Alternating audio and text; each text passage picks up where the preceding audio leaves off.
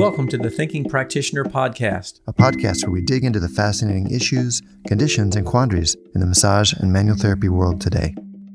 I'm Whitney Lowe. And I'm Tel Luca. Welcome to the Thinking Practitioner.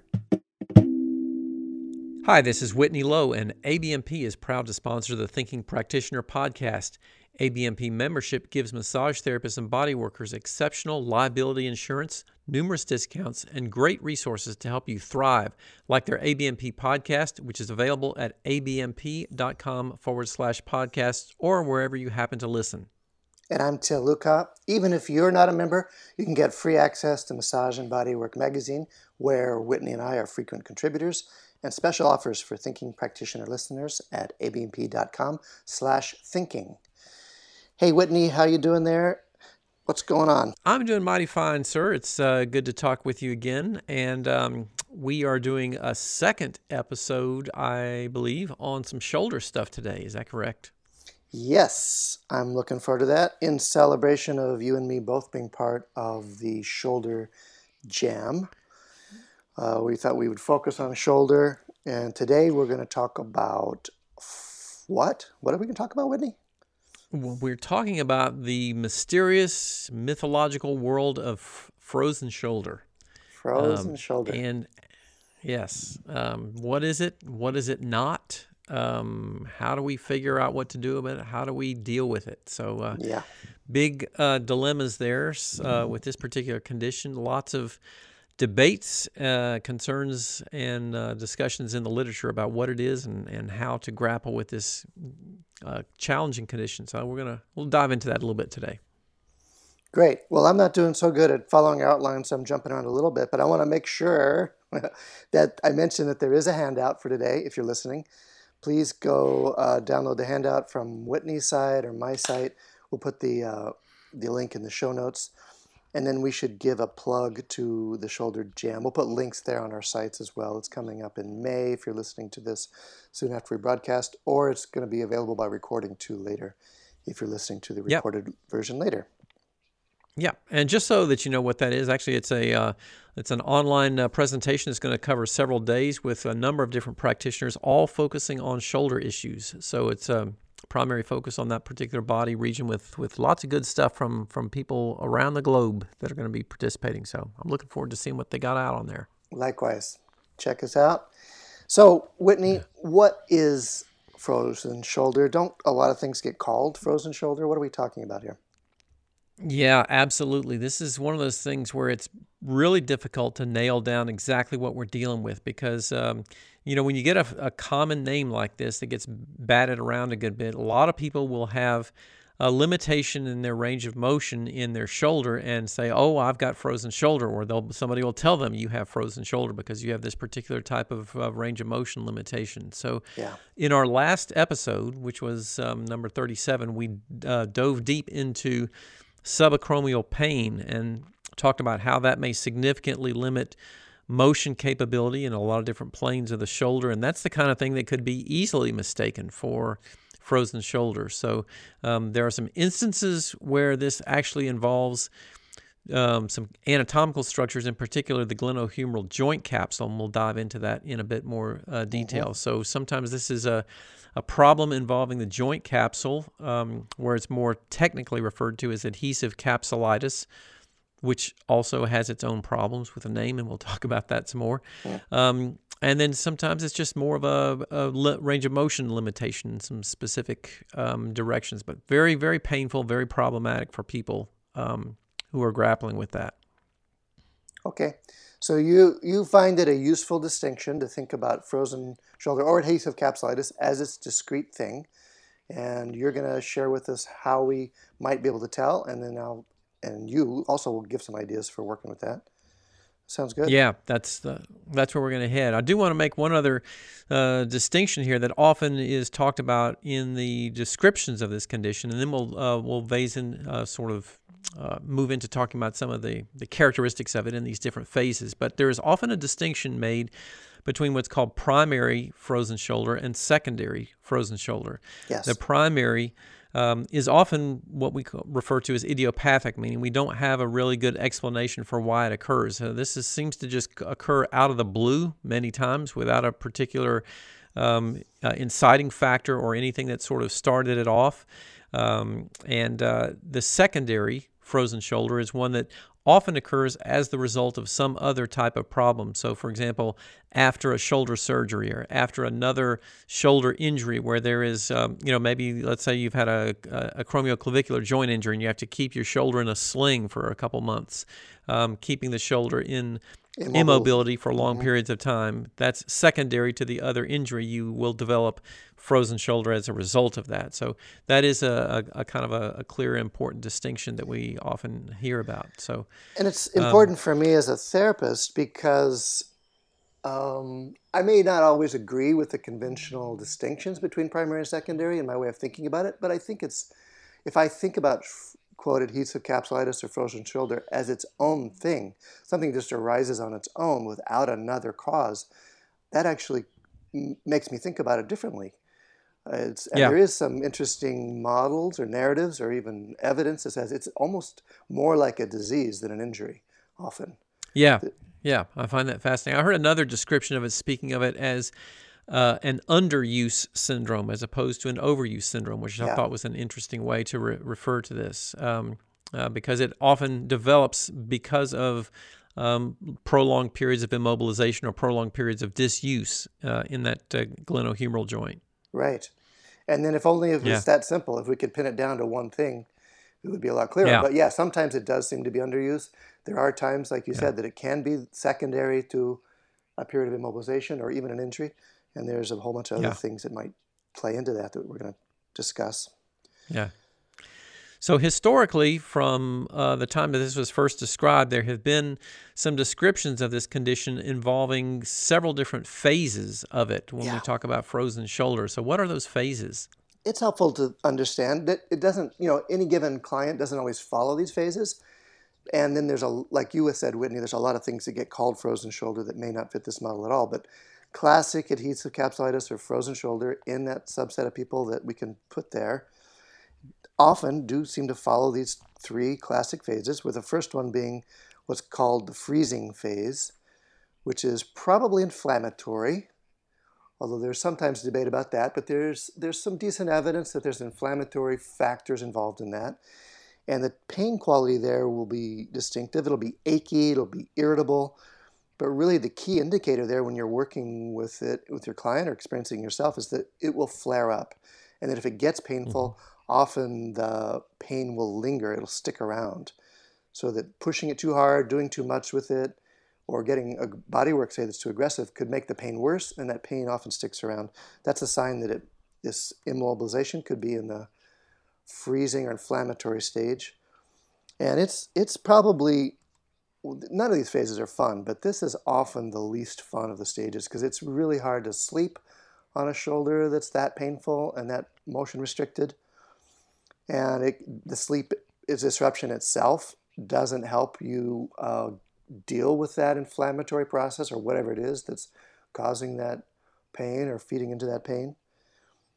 And then there's also, a lot of disagreement around how long these different phases last. And everybody says that there's a variety, but then even there's a lot of variety amongst the variety people give. So that in the sources I went back and reviewed before our podcast, it could be as short as 6 weeks for this freezing stage, but other people say it could be as long as 9 months for this freezing stage. Does that fit with how you think about it? I noticed that as well.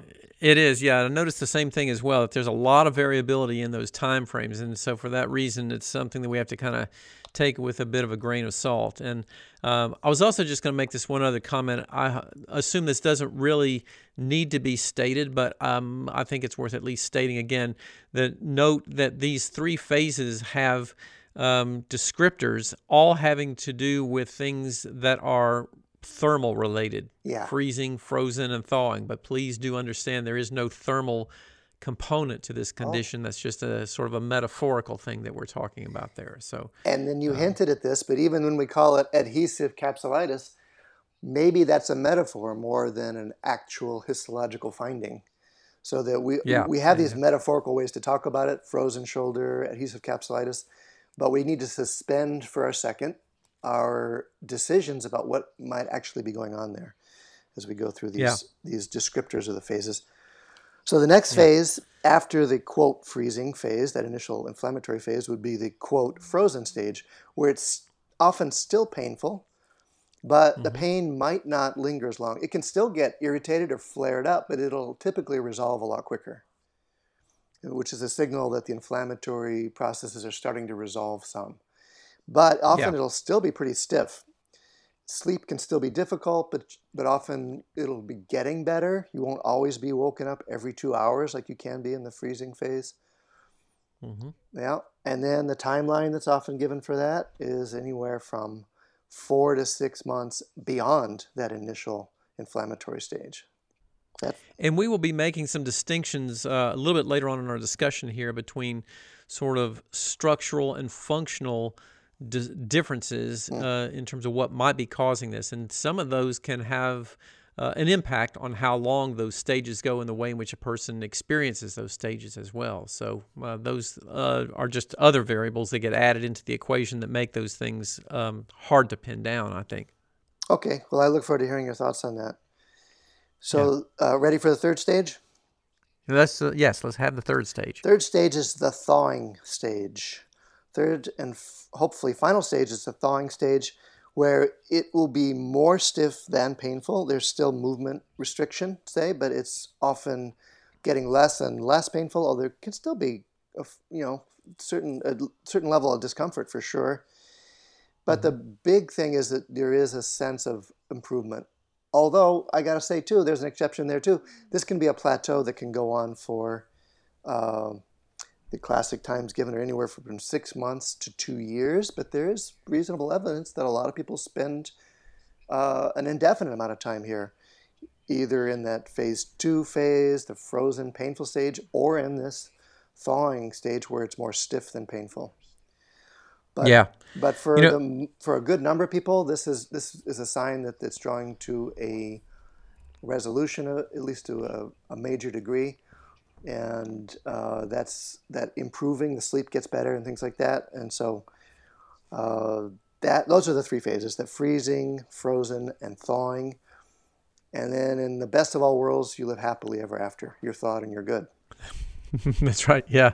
One of the things also that I found interesting, I ran across some discussions about this, that these phases, and especially the length of that thawing phase at the end of it being somewhere around 2 years, there's been a lot of discussion in the literature saying that frozen shoulder is something that just runs the natural course with most people and will generally resolve within about 2 years. Yes. And one of the other authors that I was reading saying they looked into this and doing sort of an overall review of a lot of different studies found that actually isn't true or isn't consistent. Yes. In a lot of the different cases. And so, like you were just saying a moment ago, this can often go on for a very long period of time, and it's not necessarily going to just naturally dissipate on its own. It may do that in a certain number of people, but that's not something I think we can count on happening with them. I think you're talking about Wong, 2017, who said that, there's this thing we've been telling our patients for years, he's a physiotherapist, that there's a natural history, that it runs its course, that you've got to be patient. And for a good number of people, that's true. But his meta-study, his meta-analysis of different reviews said that actually there's a whole lot of variability, and there is a pretty sizable group of people that it doesn't seem to even follow that 2-year time cycle, that it keeps on being painful for people. But I'll put a reference to that in the show notes. Yeah, good. So those are some of the characteristics on those different signs or those different phases of it as well. So we also drilled down and got some more specific stats on who is particularly vulnerable to this, because there are some categories of people. And again, I would just want to emphasize this is really helpful information to be pulling out. And another really good reason why a detailed client history is so important and so valuable, because there are some interesting things that we're going to get into here in just a second, talking about some of the characteristics of who gets this problem. And some of these things won't come up if you don't dig deeply with your inquiry in the history. So that's a good reason to look into some of these things and make sure you're asking those questions to probe deep enough for some of the background factors that might be present with people. So I'm with you. In spite of the fact that we just said that the timelines are really variable, that is such an important question. How long has this been going on? So at least you can begin to make your working hypothesis about where they might be in the cycle. Yeah, absolutely. So what are some of those statistical factors of who happens to get this? The incidence rate that's often given is somewhere between 1% and 2% of people overall. Although there are so many things that are called frozen shoulder, it's a little hard to say. But 1% and 2%, it sounds pretty small, but it's actually, that's a good number of people, you know? That's 1 in 50, 1 in 100, which means you're going to, probably encounter that, several of those people a year in a medium-sized practice. It tends to be 4 times more common in females between the age of 50 and 65 than in other populations. Some of those people that have the adhesive capsulitis / frozen shoulder have a history of surgery for the shoulder. And there's a theory that perhaps it was a co-infection that happened during the surgery that started the inflammatory reaction, or an inflammatory reaction to the physical trauma itself. I think there's probably more support for the infection thought now than there is for the mechanical thing. Oh, that varies quite a bit. There's still quite a bit of people that are thinking the mechanical factors are important. But in my own, maybe I'm just talking about my own thinking. Yeah. I want to also backtrack for just a moment to the one you said before with it being 4 times more common in females, because I've always asked this question, and I've been asked this question numerous times by students, like, what is the reason for this? And I, at least in my perusing through the literature, have never been able to find any good explanation for why that is so much more common in females. I don't think we have a really good understanding of it. We just know that happens to be the case. Yep, I don't know either. Yeah. Anything that you've encountered? Yeah. Okay. No, I don't. But I've seen that. If I think back on the people that I think probably had this category of condition going on, they are maybe all female, the ones I can think of. So not to say that men don't get it. Even if it's 4 times more likely, that means that there's a lot of guys that deal with this. But the classic demographic is female, and they get in that middle age, 50 to 65. Right. Yeah. So you mentioned periods of immobilization being a contributor. Paul Ingram, who does the painscience.com website, he has a very thorough collection of the research on it, and he does a really good job, as usual, of kind of laying out some of the theories and ideas about it.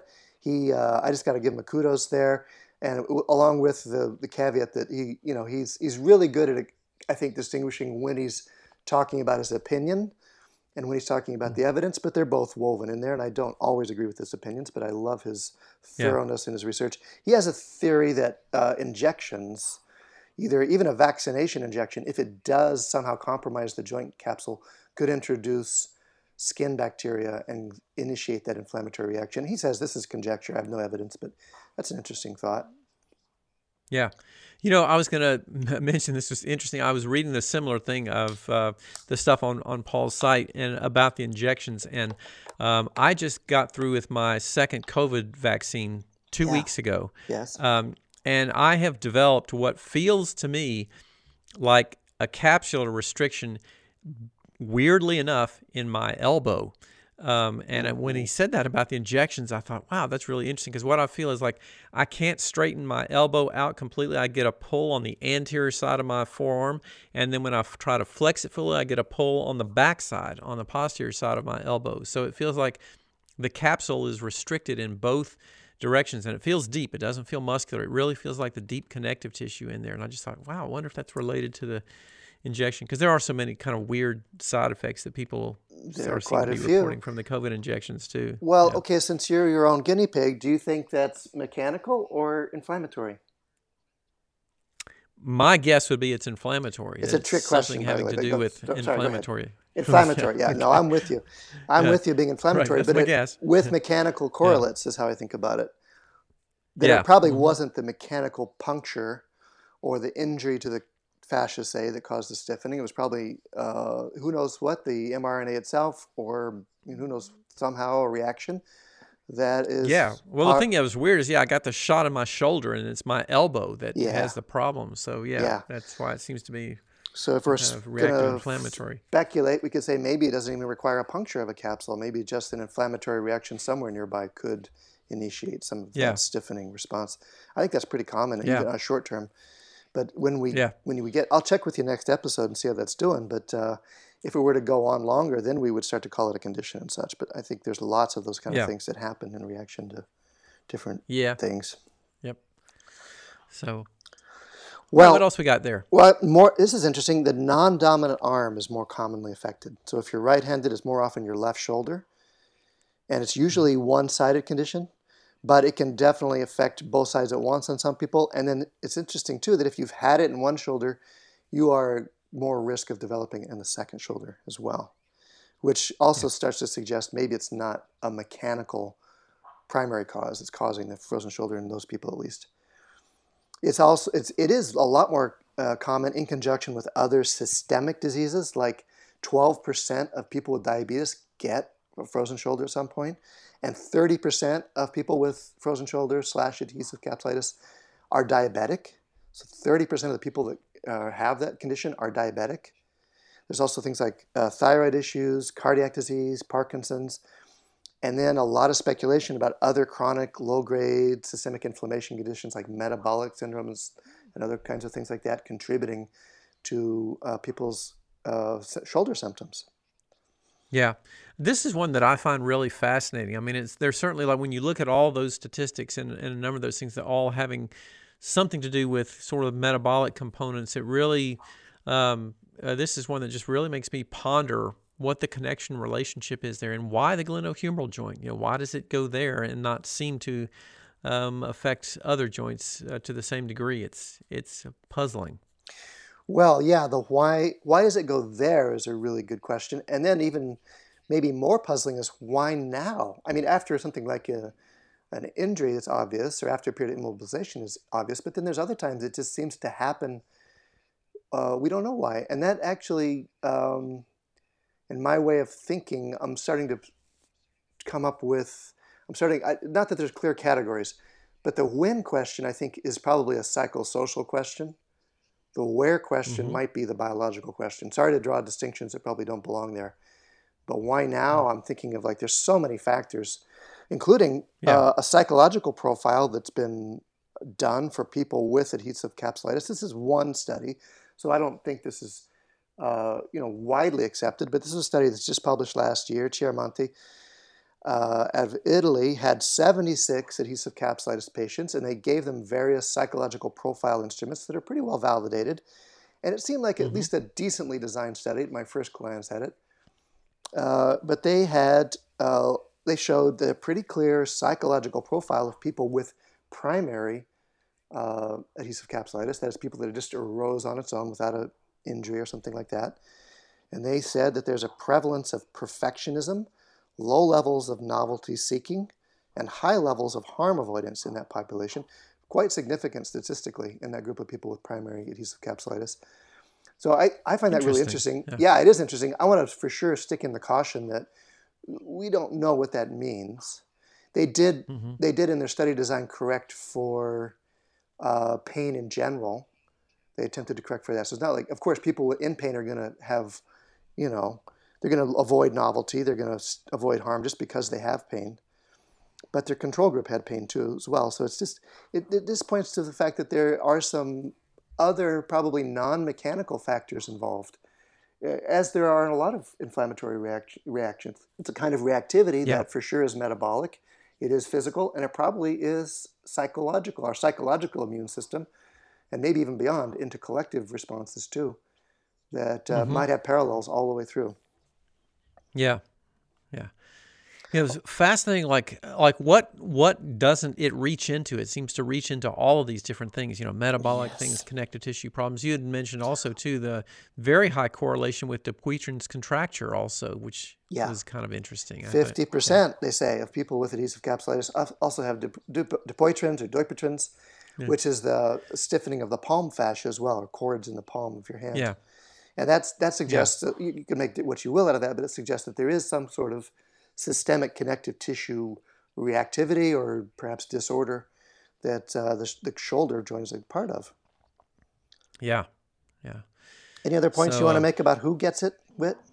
yeah, I think that covers the majority of things that we want to look at. I also did run across one mention too that had said that there was some correlation with obesity, which to me kind of goes into a lot of these other metabolic factors, I think. So Yep. we're looking at overall things that may be related to some types of systemic metabolic things and lifestyle things that are all factored into Smoking is likelihood another of one. developing That's right. this. That's Yeah, right. yeah, yeah. So Okay, so why does it yeah. get stiff? Do we know why adhesive capsulitis or frozen shoulder even gets stiff? Do we know the mechanism? Yeah, so this is another one of the things that's really kind of puzzling and difficult to sort of nail down. But what we do see now is sort of a distinction being made between what we refer to as structural causes versus functional causes. So looking at the sort of structural condition first, this is the one that would more characteristically be defined as adhesive capsulitis, where there is a pathology of some kind with the joint capsule, the glenohumeral joint capsule itself. Now, formerly, there was a lot of narrative around this that described the very fact that when the shoulder is in a neutral position, just because you have such a great range of motion in the shoulder, there's a lot of sort of slackness to the underside of the glenohumeral joint capsule when you're in a neutral position, so that when you raise your shoulder out in full flexion or in full abduction, that slackened tissue on the underside becomes taut. But there's got to be enough room for it to move and sort of stretch out and lengthen. So it's got to be kind of, you can envision this as just sort of like a fold in it to allow it to come back to a neutral position, since it is a non-contractile tissue. Yep. But the original descriptions often described that we were having an adhesion that was sticking together the fold in that inferior glenohumeral joint capsule. And that's what was causing the restriction in adhesive capsulitis. And some of the more current descriptions that I was running across now are saying, well, we're not seeing so much that adhesion of the fold as we're seeing something that seems more like a sort of a shrinkage or a kind of essentially a contracture of the glenohumeral joint capsule, of sort of fibrously contracting to prevent full range of motion in there. So that seems to be what some of the tissue pathology may be associated with in adhesive capsulitis. And I remember some pretty detailed debates about exactly which part of the joint capsule or which ligaments were involved. But again, the more recent sources I went back and reviewed, getting ready for our conversation, they're avoiding that. They're saying, well, there's so much variety and there's so much debate that maybe it is a non-specific contracture of the entire capsule, say, more than a particular ligament. Like classically, you used to say it's the anterior part of the capsule, say, that would inhibit external rotation. Well, that's true in some people, apparently, but maybe not in everybody. Yeah, yeah. So those are some things that we can kind of think about as guidelines. But again, it may, like you said, it may be really somewhat unique among everybody, and some of those things those patterns may not follow through as easily. But so we have this structural one that's the connective tissue problem. And then there's a very large percentage of these people which seem to have what's referred to now as sort of a functional frozen shoulder, which seems to be a lot more of a neurological problem, where there is excessive muscle guarding and muscle restriction, so that your joint range of motion is limited significantly, but predominantly by neuromuscular involvement. So, for example, we are having muscle tendon units that are being sort of hyperactive and preventing certain types of movement in these specific planes. And to emphasize, we'll talk about this a little bit more in just a moment, but we do tend to see some characteristic patterns with these external rotation of the shoulder being usually the motion that's limited the greatest. And then abduction also limited very significantly. And in some of these people, not quite as many, a bit more limitation in internal or medial rotation. But those things those patterns of restriction oftentimes can be indicative predominantly of muscle involvement, which we found very interestingly, and you referred to this too, of the fact that we have a lot of these people who were anesthetized and who had diagnoses of frozen shoulder, and then under anesthesia you were able to move their shoulder around very easily. So there wasn't some binding contracture in that connective tissue, but something with the muscles that were anesthetized was doing that. That's right. That's really it was Hallman 2015 who did a study. He only did 5 people, unfortunately. She actually only did 5 people, but when she put them under anesthesia, all 5 of those got quite a bit more movement, and they'd all were scheduled for adhesive capsulitis surgery under the assumption that it was a structural or connective tissue contracture.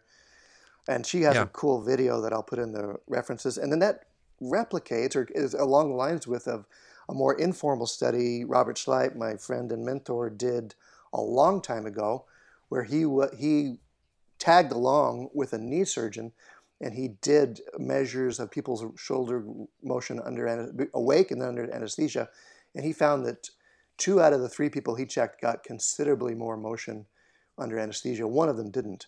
So there is a certain, we can say that maybe at least some for sure, of these shoulder restrictions have a non-muscular contraction component. Have a muscular contraction component. Because when you go to sleep, your muscles relax. So if your muscles are relaxed and it gets better, it wasn't the connective tissue that was holding it passively stiff. Yeah. Which makes us wonder, maybe there's a role for anesthesia in the assessment or evaluation process too. Can we just put people to sleep and see if their shoulders will move there as a distinguishing characteristic? But we can try that. Put them to, there's all kinds of things. And then the other interesting factor is that, again, this is an opinion just put out there. I haven't found a really hard reference about it, but they say about half of adhesive capsulitis surgeries show actual tissue pathology. There's visual pathology only in about half of those. So a lot of people, they've narrowed them down. They think you're a candidate for surgery based on everything we know, and then they do the surgery, and there's nothing visually pathological inside the shoulder. Yeah.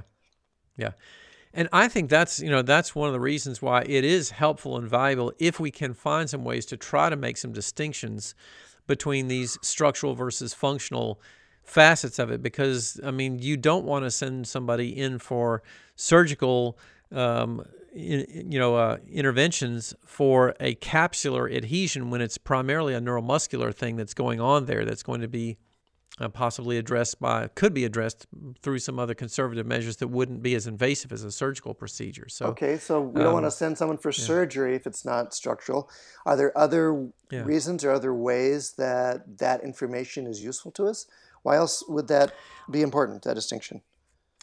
I think it's helpful in that if we have some idea if this is mostly a connective tissue involvement versus a neuromuscular involvement or vice versa, then our treatment strategies might focus more on the things that we have a sense might be more neurologically oriented. We might focus on a lot more movement-oriented things that we feel like can really enhance or encourage neuromuscular relaxation through those areas, as opposed to trying to do some things that we have a sense might be forcibly able to elongate or make the connective tissue a little bit more pliable. Although, again, there's some really interesting research that's saying there's not very much supportive evidence for the capability of stretching contractures themselves. Yes, right. So those are some challenges and dilemmas, but I do still think it's valuable and helpful if we're able to identify those things to some degree. I'm on the fence about that. Or let's say I'm not even on the fence, I'm on both sides of that fence. Because I find it's really interesting, and my training and my practice for these decades has been, if it's structural, that's going to make me think one way about it, and if it's functional, I'm going to think another way about it, even work in different ways. So in that sense, I think there probably is an important role for that distinction. It informs the way I work with someone. Now, on the other side of the fence, I think, does it really matter to me as a hands-on practitioner? Because I'm still going to try something. I'm still going to get a working hypothesis, try it, and if it seems satisfying and seems to be getting good results, I'm going to continue it. And if it's not, I'm going to change it. And I don't think it's useful for me to start with the assumption it's not going to change, which is sometimes goes along with the structural assumption. If it's a structural problem, the plausible and normal, conventional thinking would be, we're not going to change that. There's not really good evidence that manual therapy changes connective tissue in a permanent way, except in certain cases, which probably don't apply here. And we can think, well, we can have a lot of effect on neurological inhibition. We can relax muscles, we can increase stretch tolerance, we can increase the safety. So maybe the functional ones are more our bailiwick, you could think. But I don't go there. I don't think, I think we can help both of them.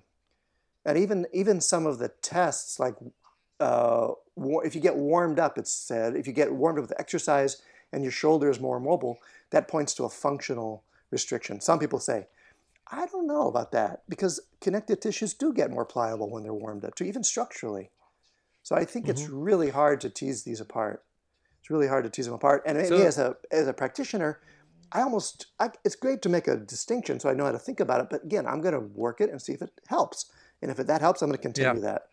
And if it doesn't help, I'm going to do something different. So let me sort of press into that just a little bit more here. So Yes. how would you warm up connective tissues of the glenohumeral joint in terms of creating a thermal change that might make that tissue more pliable? Okay, yeah, I'm not someone who uses thermal approaches in my treatment.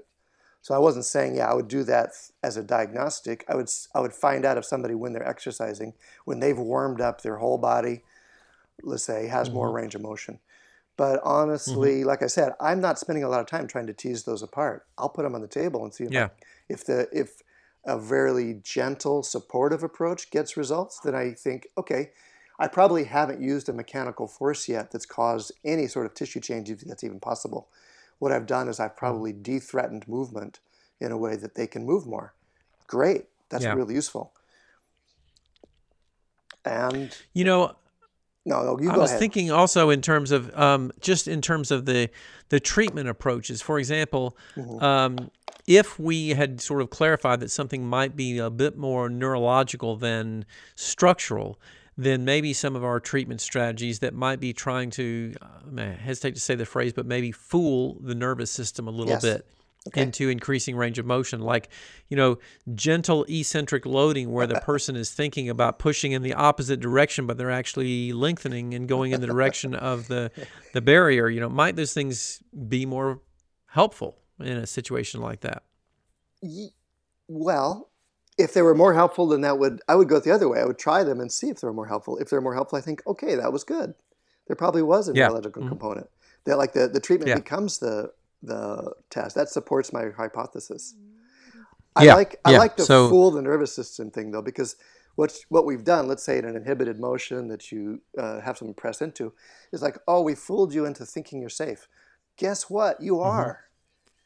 Right, that's right. Yeah, We actually we de-threaten that direction by having someone play with it, either with contraction or even supporting into it, passive or active, and we're reminding the nervous system that maybe you don't hurt as much as you thought, and especially toward the later stages, that recovery stage or after it's become habituated, that is so useful. Just that reset of the protective habits. Yeah, I want to also just ask you a question too about treatment approaches in here that's related to both these things, and I know we're going to talk a little bit more about some treatment things later on. But as we're talking about this right here, it came to mind. One of the things that I have seen so frequently with a lot of clients who have this condition is this sort of defeatist, catastrophizing kind of mindset about like, I'm never going to get better. Like this is going to be going on for a long period of time. It's very easy for people to kind of get sucked into this, like lack of progress kind of thing. So is this one of those things? I certainly think that there's value in anything that we can do that can show even the smallest incremental improvements being really valuable for therapeutic progress by showing people, hey, you couldn't do this last week, and now you can. I mean, this is even one of those instances where I think like even something like measuring range of motion with a goniometer might have some really value here. And like, it's like, look, we have a numerical proof of greater motion this week than we had last week. That's so important, like your numerical movement range or less pain. The fact that I can change your pain is a hopeful sign. It's not, your pain isn't permanent. And then, yeah, you're right. Right. There is well, that psychological profiling study showed a Yeah. prevalence of perfectionism. My shoulder has to be perfect for it to be okay. Low levels of Hmm. novelty seeking. I better not try that. High levels of harm Yeah. avoidance. Uh-oh, don't do that. That might be built into uh, the complex of causative or correlating factors that are part of this condition. So yeah, I Yeah. think anything I can do to begin to soften the edges of those reactions, whether they're inflammatory reactions or guarding reactions or assumptions, narratives, anything I can do to soften those can help. And usually it is Yeah. supportive more Yeah. than challenging. Hmm. Yeah. So those are important things, I think, with any of our treatment approaches to really to keep in mind as we're trying to find the best, most effective results in working with this, because it can be certainly so challenging to find those effective strategies, regardless of structural versus functional, or whichever it is. Is it a good time to say a little more about how you sort those out? Some of the methods or tests you would do to start to make that Yeah. So let's guess on your side? look at this kind of assessment wise, and we can also look at this in terms of some other things that will be helpful to maybe distinguish it from like some of the things that we were talking about in our last episode, like the subacromial pain syndrome or rotator cuff disorders and things like that. Mm-hmm. I do find it valuable to try to dive a little more deeply into the assessment process and seek patterns that might be indicative of one of these things going on versus the other. So first of all, as we mentioned, if there's a way to try to, if you can look at this at all with decreasing the role of the nervous system and try to find if there is capsular involvement of restriction versus a neurological one, that is really helpful. But it can be really difficult to tease those apart sometimes if you don't have the capability to do something that will turn the nervous system off, like anesthesia or something like that. I mean, there's always, have your client drink excessive amounts of alcohol before they come into your treatment and do the evaluation and see if that's impairing the motor function. Oh, you're talking about home But that's not experimentation with advised. anesthesia, right? That's right. Something like that's right. Probably not advised. But one of the other things that I would encourage in terms of some distinctions, certainly between this and some of the other like subacromial pain syndromes, is look for those patterns that would indicate, usually with the subacromial pain syndrome and rotator cuff involvement, you've got the primary nociceptive driver in that instance is contractile tissues, being the muscle tendon unit. So if you, for example, try to perform a resisted abduction movement with no motion occurring at the joint, and that is painful, especially up in the region of the anterior and or lateral shoulder region, that would tend to be more indicative of something like a subacromial pain complaint than would be a frozen shoulder, which is generally going to be painful during active or passive movement, but not painful during the resisted movements of abduction or flexion of the shoulder, because you're not moving the capsule and not moving the restricted tissue. So when you do those resistive tests in a static isometric position, that would be a way to help distinguish between the more muscle tendon unit oriented subacromial pain and that of something in frozen shoulder. Okay, so if you do a resisted isometric contraction and it hurts, go listen to the last episode. And if that isometric contraction doesn't reproduce the pain, you're in the right episode here. Is that right? Keep listening. Yes, right. That's right. Yeah, there we go. Something like that. Yeah. So another thing, you mentioned this earlier in our discussion too, that there's different portions of the capsule that may be involved. Some of those patterns have been described in the literature with particular types of restriction, but as you noted, they're not always entirely consistent, but I do think it's still at least helpful to understand a little bit about why you might see some of those patterns. For example, when the anterior or superior part of the capsule is involved, the descriptions usually are you see the greatest range of motion in external rotation of the shoulder with it in a neutral position. If it's the underside of the capsule where that axillary pouch is that we formerly thought was getting stuck to itself, the underside of the capsule at that point usually is more problematic when you try to externally rotate the shoulder from an abducted position. So this would be the position that you would use if you were trying to reach up behind yourself and scratch the back of your head, for example. So with the shoulder being in abduction and external rotation simultaneously. And then the the sort of third pattern was if there seemed to be more capsular restriction on the posterior aspect of the capsule, that was more likely to show involvement with limitations in medial or internal rotation of the shoulder. Mm-hmm. So helpful, I think, to look at some of those things, but not to put all your eggs in that basket of really trying to narrow down and say, oh, we can know for certain this is where the capsular restriction is if that pattern happens to be there, because there are some other things that can be factors there. Well, I know I made a case for why I don't tend to start with a lot of tests myself, but use the treatment as the testing. But what you just described there is using specific motions checking specific motions and combinations of motions to identify what might be involved. I think that's really useful. Yeah. And I think I would use that, again, to form my working hypothesis as to where to start. Because I'm not just saying nothing matters, let's just try the shotgun and see what works. That's part of the skill that comes with doing this again and again, and maybe with studying something as specific as you're offering us. When you can really dial it down, that makes you really intelligent and really efficient about where you can begin at least your hypothesis in your work. I think that's true. And the other thing, for me, one of the reasons I like doing this in advance with a bit more detail is that it gives me some understanding of what motions I need to really watch for when I try to move my client around on the treatment table or try to get ready to do some positioning things. To be very cautious and know, oh, this is a motion that I know they've had some problems with, so I'm going to be really careful here. And I'm also going to let them know I'm being really careful here, and I'm really going to watch this and make sure we don't go into the place that's uncomfortable for you. So that's those important. Are things that I think are really helpful. Yeah. And how do you reconcile that with the statement you've made before about special tests not necessarily being so special? That's like, I listened to Jeremy Lewis talking about this recently. He says it's really hard to be accurate in terms of reliability for these tests, in terms of identifying the specific structure. And I know you know that and you agree with that.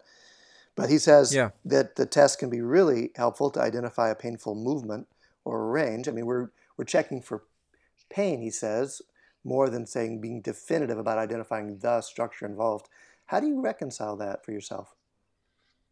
Well, for me, the thing is, again, I think people tend to use a lot of these special tests in a bit more isolation. And it's interesting when I hear a lot of people in the world of orthopedics, and this is across the board, orthopedists, PTs, athletic trainers, massage therapists, chiropractors, whoever, when they talk about the use of these special tests, they talk about them frequently as isolated evaluation tools and evaluation methods without talking about first going through and identifying particular patterns of restriction that would point to one particular or one or two particular tissues being your major suspects. It's almost like they jump through that part and then go immediately to just performing some of these special tests because it's quicker to do that. But I think you miss important information that you're building a case. It's whole like a detective process. You're trying to gather clues and build a case and is there enough evidence to point us in this direction? And one or two special tests alone don't provide the sufficient evidence in the absence of looking at some of those patterns like I was talking about before of what happens during active abduction versus passive abduction versus active and passive versus resisted external rotation, those types of things. Mm-hmm. So for me, it's all about the patterns and are you building up enough evidence to indicate one particular type of thing being more suspect than another. Okay, so I like the suspect piece because what you're saying is that you're using the test to form a hypothesis, not a diagnosis, say. You're going to identify in your mind a structure, but knowing that structure may or may not be the structural part as much as the nociceptive or the sensation or the perceptive part of what's involved. Yeah, absolutely. Are there any other tests you'd want to mention or assessment factors? Well, one of the most common things that's used a lot for evaluating this is something called the Apley scratch test, where basically you're just trying to, put your hands in a position to either scratch your upper back or lower back region, and that tends to, test, for example, when your hand is trying to scratch your upper back, you're looking at abduction and external rotation range of motion in one shoulder, and the lower shoulder when you're trying to scratch your lower back is adduction, adduction, and internal rotation on that shoulder. And then you switch them, go to the other side and compare them and just see, is there a significant difference in range of motion, or is somebody unable to do those things because it's just too darn painful to do it? So it's a kind of quick and easy range of motion evaluation that can give you some important, information about what's going on there. But the thing that I also find interesting is that, in teaching this in a classroom, I would often go through these procedures with people, and we've got lots of people in there with non-symptomatic shoulders, and they do these Apley scratch tests and find very significant differences between sides, like you mentioned earlier, the dominant versus non-dominant side in terms of motion, range of motion. Yeah. And so does that necessarily mean there's a pathology there? Not necessarily, but we already have in a healthy individual significant differences between range of motion on those sides. So you got to be careful about how much weight you put on those procedures as telling you something, when in essence they may just be reflecting a pretty close to normal situation that we see a lot of times anyway. Nice. And then for myself, more and more, I think I'm thinking about pain as its own thing, so that I'll do those tests, those similar tests, but I'm looking not for necessarily where the motion restriction is, but where the pain provocation is. And then I will think about going to work with that sensitivity or that guarding or whatever it is. I'm coupling that from the motion restriction, because it may or may not be related. Sometimes you get things less sensitive by getting them more mobile, but not always. And sometimes things are sensitive without being immobile. Yeah, right. So how, with those things in mind, how would we work with this? What are our strategies? We mentioned a few things already. What kind of things also do you like to focus on here? Well, I'll put some stuff in the handout as usual, and I know you put some really rich text about tests and things in our last handout. Anything you want to say here about this handout? Is some of last handout stuff apply to this topic absolutely. as well? And I think we'll try to do a similar thing here of put some clarifying characteristics that would be helpful in identifying this particular problem and discriminating between this and some of the other common shoulder complaints that we might run into as well. So those would be some things that we'll try to make sure we include in there. Great, because I want to say that a lot of the techniques I showed in the last episode's handouts are also ones I would use for this situation. And then I'll put in some specified ones I might use for something I suspect is in the realm of an inflammatory reaction or a frozen shoulder kind of thing. And then I'm also going to put in a chapter on the shoulder, on the glenohumeral joint rather, from the Advanced Myofascial Techniques Volume 1. I'm going to put that in the handout too, which again covers one of the movement directions that I think is the most helpful, and that's the inferior glide or inferior translation of the humerus on the glenohumeral fossa. That's one that I want to make sure is desensitized and mobile if I can. That seems to help so many people. In fact, I was so sure of myself, Whitney, probably the first 10 years of my practice, that I was one of those guys that I can fix 99% of frozen shoulders. I really thought that. And maybe my track record was really that good until I practiced. Probably what happened is I practiced long enough and saw enough clients to start to run into the ones that I could make better, but then the improvement didn't necessarily last. And then I really had to go hit the books and do the homework and realize, okay, there's a lot more to it than just say the bag of tricks that I developed and learned in my first 10 years. And so much of it becomes, I'll go through it now in terms of phase. Like if I suspect someone's in that inflammatory phase, that first phase, the quote freezing phase, then I'm going to do it. That's again where it will flare up easily or where the pain could linger once it's provoked. Then I want to do very careful experiments around how much movement is okay. Once I've made that connection with the client and help them settle, that might be a lot by itself. But even once we got that, then I'll do very careful experiments to see exactly where is the painful range or where is the painful movement. And then how much support does it need? How much challenge does it need?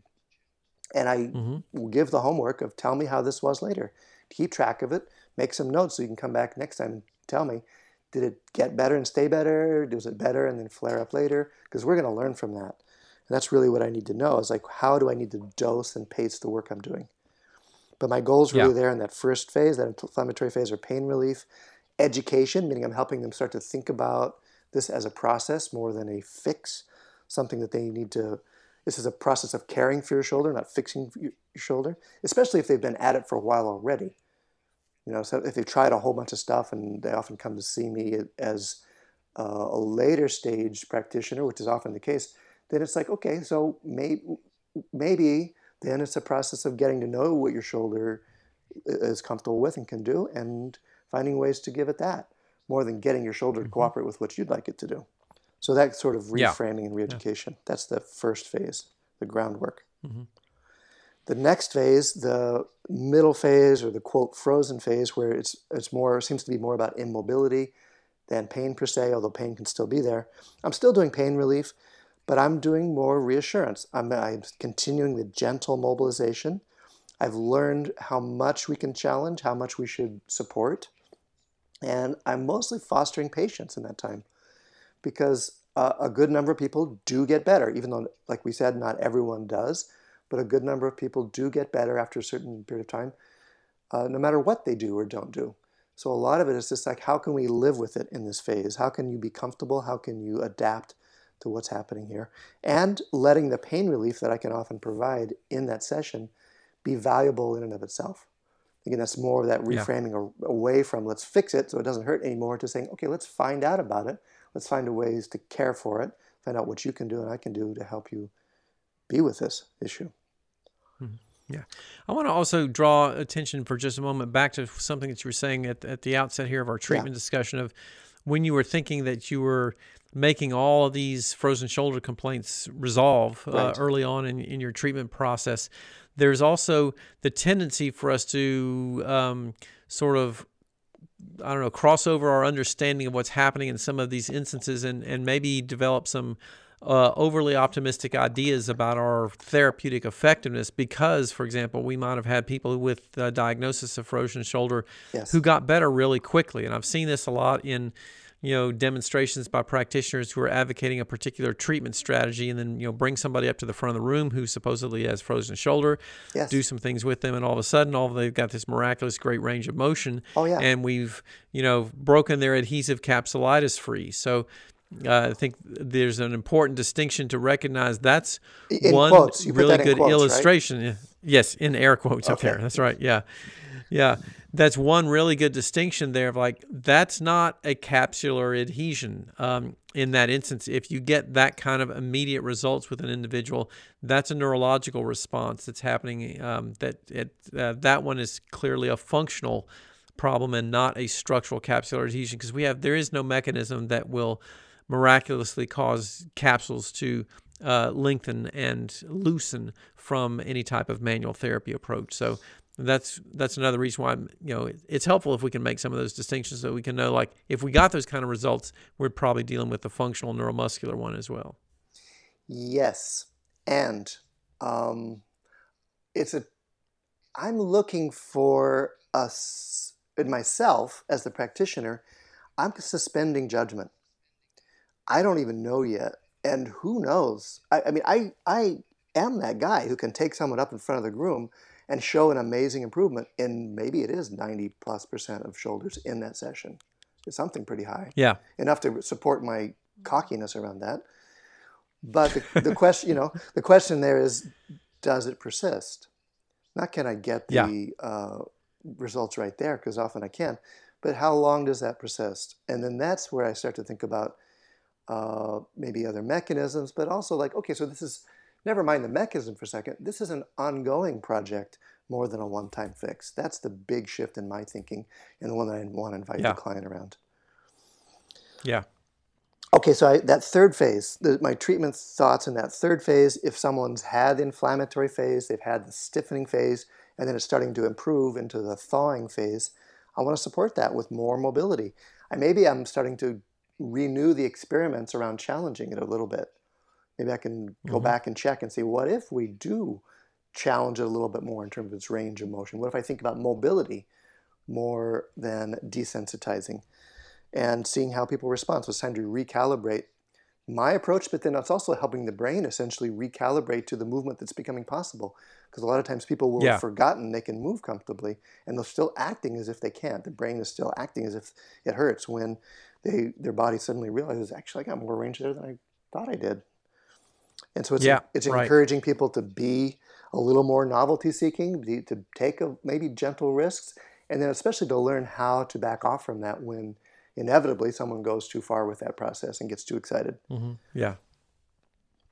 And then throughout that process, I'm thinking about my CALMS acronym, the inflammatory acronym that we use in our inflammation training. We're the sea of calms is really the context we're working in, because there's so much about our conversation and our relationship and the fact that this person is coming to me, et cetera, that is part of the results we're going to get with an inflammatory situation. The A being the autonomic responses. I'm helping them calm down their reactivity, their autonomic fight or flight reactivity around the pain and problems they're having. The liquids, the L in the calms is the liquids. I'm helping perfusion and circulation. No matter what phase it's in, that's going to be helpful. I'm not, pumping them around, but I'm thinking in my mind, okay, so how could the perfusion of their interstitial fluids, their lymphatic system, their blood, etc., be part of what I'm providing or fostering or encouraging? And then the M being the movement safety. How can I help someone find movements that are more safe, even if they're micro movements in some phases? I should say, though, it calms with an S on the end. I'm not typically doing the S for, if I really suspect an adhesive capsulitis or frozen shoulder. The S is the stimulate inflammation. That's where we'll really challenge it sometimes in certain cases with certain clients, certain conditions. Frozen shoulder is probably not one of those, where I won't necessarily try to stimulate an inflammatory response through really pushing it to see if that will resolve the inflammation. That'll tend to flare things out pretty predictably. And I think that's also reflected a lot in the traditional physical therapy approaches for dealing with this, that when individuals try more aggressive exercise routines, it often flares the problem up more significantly than helping it. So that would tend to support that idea as well. And so much of what I'm helping people with is the pacing, helping to learn how to pace what they do. Yeah. Okay. So, any key points we should repeat here and wrap up? What do you think? Yeah. So, there's a couple of things that I think that we sort of highlighted as key points here that we would want to look at. So you had mentioned that just because some shoulders have a limited range of motion or stiff in certain planes doesn't necessarily mean the individual has frozen shoulder. And that's certainly, I would emphasize again, the crucial importance for trying to go through a comprehensive evaluation process and have a good idea what's going on there. So that doesn't necessarily mean that is a frozen shoulder, especially if it's not following a characteristic pattern that we would likely see with that. So, nice. What else you got? Yeah. So, well, it's that last point I made. I'll just repeat it. Be aware of the potential for flaring it up or backlash if you get too ambitious or aggressive, even if it seems to be okay in the moment. You got to learn how your clients are responding and keep that in mind as you're working as well. Yeah. And you had mentioned, too, just trying some things out and seeing what happens, both in terms of range of motion capabilities, both in the assessment and evaluation process and also in the treatment process, kind of just seeing where we can try to restore some functional movement in even very, very small little increments as much as possible. And, often encourage people to do this in ways that don't load those tissues too at home, because this is a real important part of this, is trying to reinforce ideas in home. And there's things like the doorway stretch, where you place your elbow in 90 degrees of flexion and put your hand straight out in front of you against the edge of a door frame and just try to turn your body a little bit. So you're not thinking about turning your shoulder, just turning your body, and that moves your shoulder a little bit, and just doing those kinds of things repeatedly, just a little bit at a time each day is really helpful for especially those neurological problems where you're sort of teasing the idea of moving farther into that barrier and telling your body it's safe to move. Yeah, and a nice variation on that to grade that back is the corner stretch. Instead of a doorway, just go into the corner, face into the corner, and put your hands on the opposing walls and lean into that. That can be a little less intense than the doorway stretch. But the key there, like you said, Whitney, is the grading, the ability to pace what you're doing and learn from how aggressive you're being with yourself and back it off if you need to. Yeah, so that's absolutely. That's the patience, the experimental approach, the patience of caring for it rather than fixing it. And then I got one more. Should I share mine? Yeah, definitely, Ben. And that's the pain relief, even if it's temporary, is really often possible, and it's really valid as a benefit, even if it's temporary, even if it doesn't last, because again, that can shift someone's thinking about what's going on, and any relief from an ongoing situation is a godsend. and it helps people reevaluate their expectations and what they're demanding of themselves, just to give them an experience of some relief and pain, and that being itself being part of the care that we can give something like a frozen shoulder. And I think this taps into what we were saying earlier too about just small wins. You know, what you're talking about there is like finding ways to give people small sensations of progress and making some headway. Those are always particularly valuable in this condition because it can seem so long and so debilitating. You know, we're talking about a condition that frequently goes on for 18 months or 2 years in many cases. So those little bits of improvement give the person encouragement to keep working and keep trying things. That's so important. That's great. Yeah. Well, we probably ready for our closing sponsor? I think so. I think we kind of wrapped that up pretty thoroughly there. So what do we got here closing us out today? Books of Discovery is our closing sponsor. They've been a part of massage therapy education for over 20 years. Thousands of schools around the world teach with their textbooks, e-textbooks, and digital resources. In these trying times, this beloved publisher is dedicated to helping educators with online-friendly digital resources that make instruction easier and more effective in the classroom or virtually. And Books of Discovery likes to say learning adventures start here, and they see that same spirit here on the Thinking Practitioner podcast and are proud to support our work knowing that we share the mission to bring massage and bodywork community enlivening content that advances our profession. So check out the collection of e-textbooks and digital learning resources they have for pathology, kinesiology, anatomy, and physiology at booksofdiscovery.com, where Thinking Practitioner listeners can save 15% by entering Thinking at checkout. So thanks again to all our sponsors. If you will, stop by our sites for the handout that Till mentioned earlier, show notes, transcripts, and any extras. You can find that over on our sites. For me, that's over at academyofclinicalmassage.com. And Till, where can people find that from your site? I'm at advancedtrainings.com, and we'll be sure to put the link to the shoulder jam there as well. We highly recommend you come check that out with Whitney, me, and a bunch of other teachers. If there's any questions or things you want to hear us talk about in our podcast, email us at info@thethinkingpractitioner.com or look for us on social media. I'm at my name, Till Luca. Whitney, where do people find you on social media? They can also find me on social under my name, Whitney Lowe, and we would also encourage you follow along with us on Spotify, rate us on Apple Podcasts, wherever you happen to be listening, Stitcher, whatever is your podcast app of choice. And as of course usual, if you are unable to find us in any of those locations, you can always find a railroad track that runs from north to south across Saskatchewan and put your ear to the track and listen to us there. So thanks again for another interesting episode. Till, great to talk with you about this, and we will see you again in 2 weeks. Likewise, I enjoyed it, learned a lot, and always a pleasure. See you again in 2 weeks, Whitney. Okie doke.